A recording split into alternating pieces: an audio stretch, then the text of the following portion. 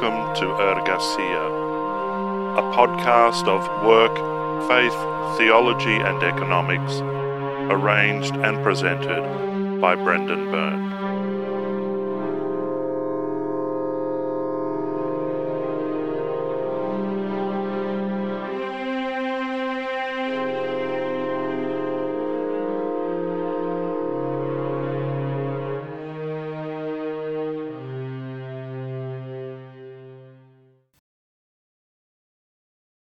Hello, and welcome to Ergasia.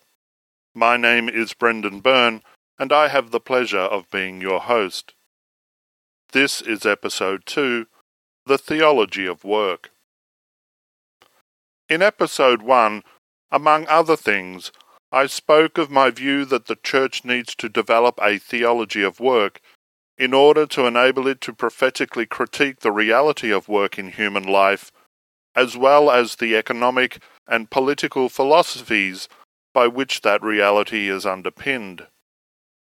But the Church also needs to develop a theology of work in order for Christians to recognize the Church's own participation in that reality as an employer of human labor, including the processes through which human dignity is undermined by the experience of work in an institutional context. In other words, a theology of work is required so that the Church might simultaneously be both critic and penitent.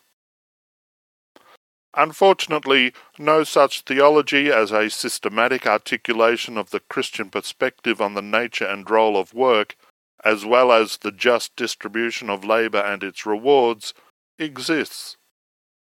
To be sure, various theologians have proposed the frameworks around which a theology of work might be constructed, and it is my hope that future episodes will, among other things, offer a review of their proposals. Likewise, it could be argued that as a consequence of instruments like papal encyclicals, as well as the influence of the Church's teaching in areas such as social justice, that a kind of de facto theology of work is already in place. Unfortunately, and regardless of the extent to which such things directly or indirectly address the reality of work and its associated groundings in politics and economics, the absence of an actual theology of work represents a critical flaw in the Church's engagement with the modern world. In other words, the Church cannot offer a coherent critique and ethic of work in a vacuum, and the absence of a comprehensive and systematic theology of work represents just such a vacuum. This is critical because the Church must take seriously the reality of work in human life, and everything which that reality implies, both for the universal human dignity proclaimed by the Gospel, as well as the Church's ministry to the world. The point being that the world to which the modern Church is called to minister is a world in which work, waged labour, has come to occupy a powerful and powerfully destructive place. In the world of industrialized and internationalized economy, work is not merely a means for ensuring our physical survival, financial security, or consumer satisfaction. Rather, work has come to occupy the central position in human self-understanding and validation. Work has almost entirely colonized humanity's daily existence. Moreover, in a world which is becoming increasingly fragmented and isolated, the workplace has for many become the primary social space within which they encounter and interact with other human beings. Finally, in a world in which waged labour has become the dominating paradigm of human self-assessment, terms like unemployed are now thoroughly pejorative. Those who lack work or who emphasize other forms and ways of being that do not give priority to waged labour, are often demonized as parasites feeding off the rest of honest and hard-working society. In other words, modernity has come to assume the form of a landscape in which waged labour is viewed as the only valid employment with which human time can be occupied. And yet, despite the centrality which work has assumed in human life, it is also a reality beset by a profound paradox. A paradox so deep as to amount to a spiritual and existential crisis. The common experience of modern humanity is that despite its centrality, work has become less secure and less accessible. It is subject to ever more powerful forces of market movement and technological innovation that lie well beyond the control of any worker or group of workers. And the very nature of work within industrialized economies has changed from one of skilled craftsmanship through machine-dominated mass production to information collation and analysis. Agriculture and manufacturing, once the mainstays of Western economic life, now occupy a minority status within an economic landscape dominated by the service, information, and technology sectors. Moreover, the ever more efficient and productive possibilities of computerization and automation raise, at least in the minds of some theorists, the possibility of the human worker becoming permanently redundant in the not-too-distant future. It is this perfect storm of contradiction, of on the one hand the centrality of work in human life, and on the other hand of the forces which make that centrality highly problematic, that demands of the Church that it develop a theology of work that addresses work's meaning, significance, and consequences. Only once this is done can the Church hope to meaningfully critique the reality of work and the political and economic assumptions by which ideologies of work are sustained. It is only within the framework of a theology of work that the Church can hope to articulate a specifically Christian ethic of work, as well as meaningfully address the impact of work from an authentically Christian perspective. It hardly needs saying that a theology of work would necessarily emerge from who Christians say God is, how the relationship between God and humanity operates, and the directive purpose to which that relationship points. In other words, an operative theology of work would not be a standalone phenomenon, somehow separate from the rest of Christian theology. Rather, it would reflect what the whole of Christian theology, what the whole of the Christian faith grounded in the scriptural witness, asserts about God, humankind, and creation. An example can be drawn from the Gospel according to Luke. It records an occasion when Jesus was teaching in a synagogue one Sabbath, when a woman who was crippled to the extent of being bent double appeared. Jesus called her to him, then healed her of her affliction, whereupon she immediately began to rejoice. When the leaders of the synagogue remonstrated with Jesus for having performed a healing act on the Sabbath, for having worked on a day that was meant to be set aside as a day of rest, Jesus rebuked them, reminding them that even on the Sabbath they performed tasks such as watering and feeding their farm animals. How much, therefore, should the Sabbath be a day in which humankind is liberated from the forces by which human life is deformed and enslaved? Now, the point of this story is not, to my mind at least, the supernatural event of the miraculous healing, much less any arguments over the validity or otherwise of the narrative's recounting of this event. Rather, it is the liberating solidarity which Jesus embodies and displays toward the crippled woman, so that she is released from her bondage and its dehumanizing consequences. For the reality of her crippling illness, which forces her to spend her days looking at the ground, is that it alienates her from the rest of society. It pushes her to the margins and excludes her from relationship with others. But Jesus' response is to once again draw her into the center of community and relationship, to overcome her exclusion and set her free from the bonds of dehumanizing loneliness. The crippled woman's healing is an act of restoration that eliminates her alienation from others, an embodied proclamation of divine love which overcomes the alienation from God that is the product of human sin.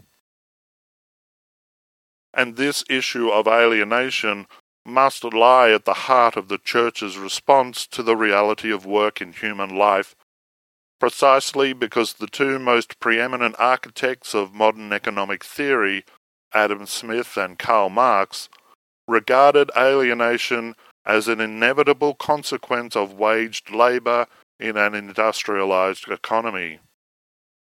Both Smith and Marx understood alienation to be the dehumanization of work and of the human worker.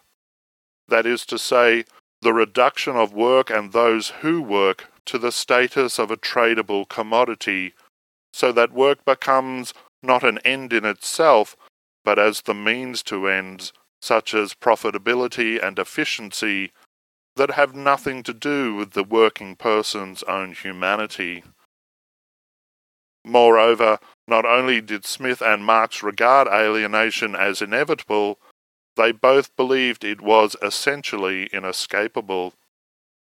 According to Smith, only those persons who possessed sufficient wealth to not have to work could escape this alienation, while Marx argued that alienation could only be overcome by working people themselves taking control of the means of production, even if that meant doing so through violence. Any number of studies suggest that most people find their experience of work to be profoundly dissatisfying and dehumanizing, for a whole series of reasons, ranging from the banality of the work they perform to the absence of any meaningful control over working conditions. So prevalent is this experience that many people regard it not merely as something to be endured, but as a normative fact in human life. But this is precisely where the aforementioned passage from Luke cuts across both Smith and Marx and the experience of work in modernity.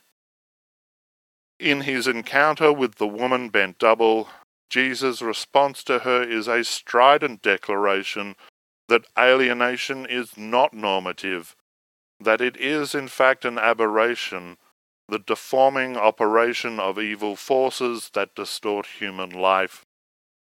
And this very declaration opens the woman bent double to a new reality, a reality of dignity and liberation. Moreover, this new reality is not the result of either an escape or a revolution engineered by human power. Rather, it is the direct result of the loving solidarity of God, embodied in Christ, which enters into the heart of her blighted existence, bringing reconciliation, restoration, and relationship. The upshot of all this is that any theology of work, in order to be an authentic proclamation of the gospel, and thus a genuinely Christian critique and ethic of work, must seek to gear human life within the realm of work toward reconciliation, restoration, and relationship. Such a theology of work will make clear the Christian understanding that the healing and restoration which Jesus embodies in the gospel witness are not pie-in-the-sky compensations for miseries suffered on earth. They are the work of the here and now, the labour of embodying and making real in the present that foreshadowing of the kingdom to come. Or, as Christians declare in the Lord's Prayer, the Father's will being done on earth as in heaven. And it is the church that is tasked with this labour. But the church can only proclaim the gospel into the reality of work from the basis of a genuine theology of work, a comprehensive critical reflection on the nature of work and its consequences for the relation of humanity to God, to itself, and to the whole of creation. Moreover, such a reflection cannot be limited to describing the role of work within creation. It must articulate the meaning of work within God's purpose for creation. A genuinely Christian theology of work must be both vocational, that is, understanding work as part of humanity's co-creativeness with God, as well as eschatological, which is one of those technical theological terms that I said I would try to keep to a minimum. Essentially, what eschatological means is that any theology of work, in order to be genuinely Christian, must locate work within the divine scheme of salvation, which Christians argue forms the directive purpose of creation itself. Finally, and as I indicated in the last episode, I think it necessary that the Church develop a theology of work, not just so that it can meaningfully engage modern humanity's primary reality, but in order for the Church to reflect upon its own status as an employer and its own complicity in the dehumanizing potentials of work. Such reflection can only occur through a theological framework that holds the Church accountable to the same prophetic and redemptive word which God speaks to the secular world of work. In the reading from Luke, Jesus attacks the hypocrisy of religious leaders who, even on the Sabbath, liberate their animals so that they might be fed and watered, but who object to Jesus liberating a daughter of Abraham so that she might be freed from oppression and humiliation.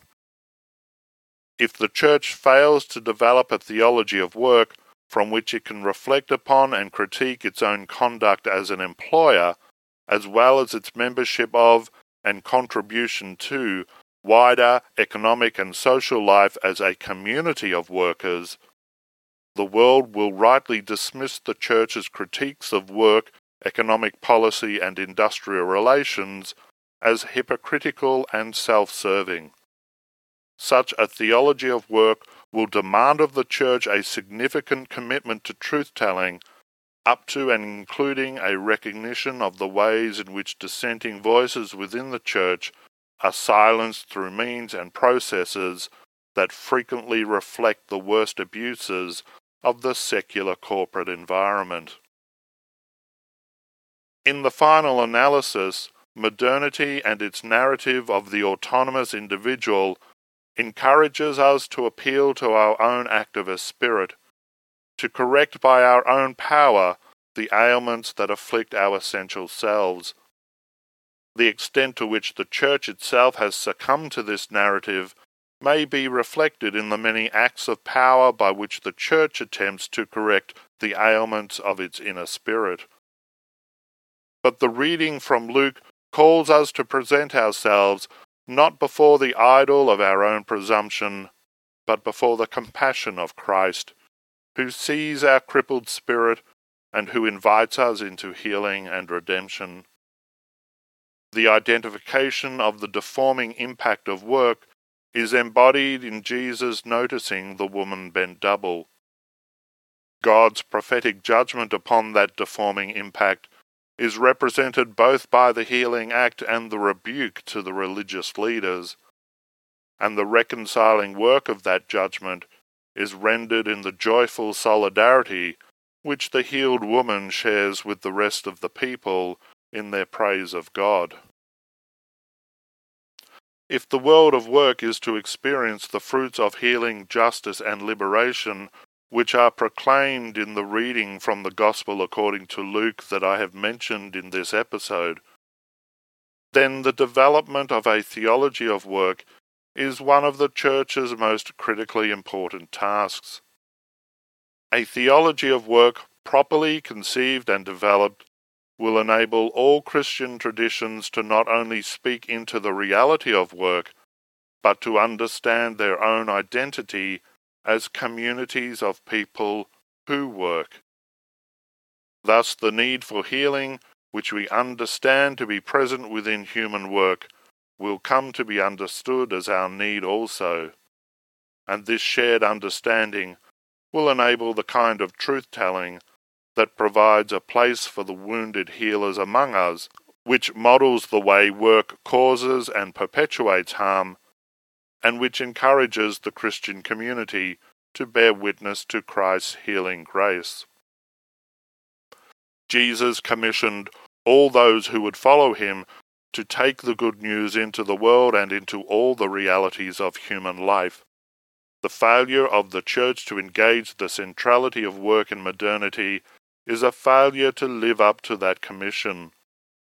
But the opportunity to develop a theology of work not only represents a faithful recommitment to that commissioning, it also enables positive response to the justice, reconciliation and peace to which Christ invites us, the heavenly shalom that sees our crippled spirit, and which commands us to be crippled no more, made whole and new by the love of God.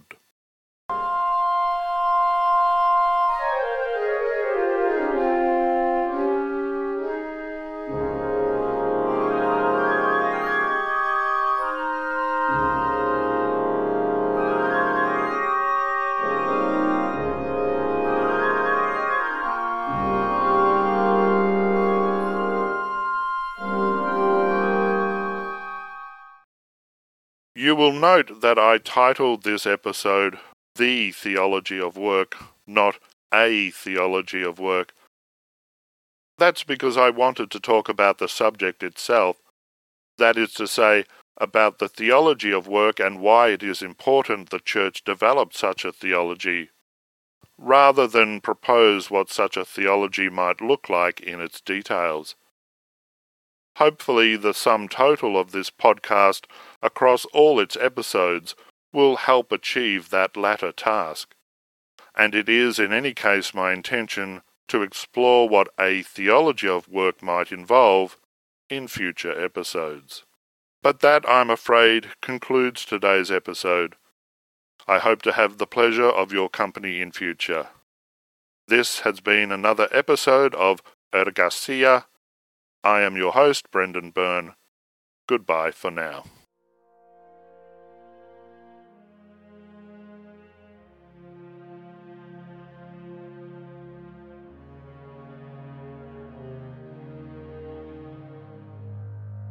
You have been listening to Ergasia, a podcast of work, faith, theology and economics, arranged and presented by Brendan Byrne. For more information, please go to www.ergasia.podbean.com.